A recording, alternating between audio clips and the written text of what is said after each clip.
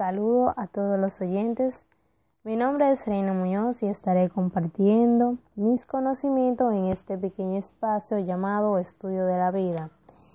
Le estaré hablando sobre los estados de la materia. Bien, comencemos.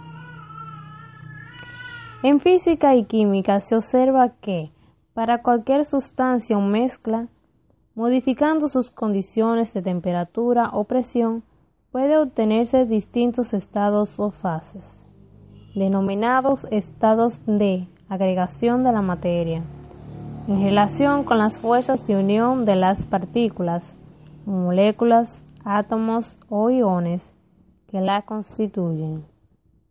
La materia puede encontrarse en diferentes estados dentro de nuestro planeta, que pueden ser líquido, sólido y gaseoso. Fuera de la Tierra existe un cuarto estado conocido como plasma, que abunda en lugares como el Sol y las estrellas. A continuación, una breve definición sobre los estados de la materia. El primero es el estado sólido. Los estados sólidos. Los objetos en estados sólidos se presentan como cuerpo de forma definida. Son calificados generalmente como duros, así como resistentes, y en ellos las fuerzas de atracción son mayores que las de repulsión. También está el estado líquido. Son fluidos, no poseen forma definida ni memoria de forma, por lo que toman la forma de la superficie o el recipiente que lo contiene. Estado gaseoso.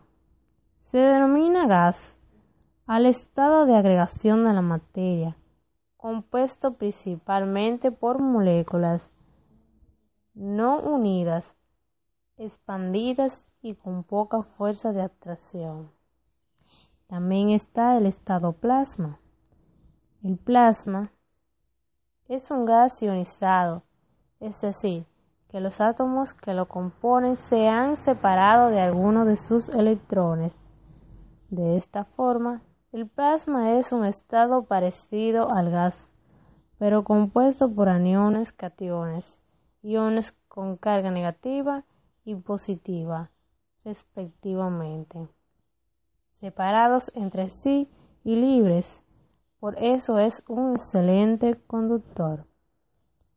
Muchas gracias por haber escuchado en este pequeño espacio Estudio de la Vida. Con ustedes estuvo Reina Muñoz.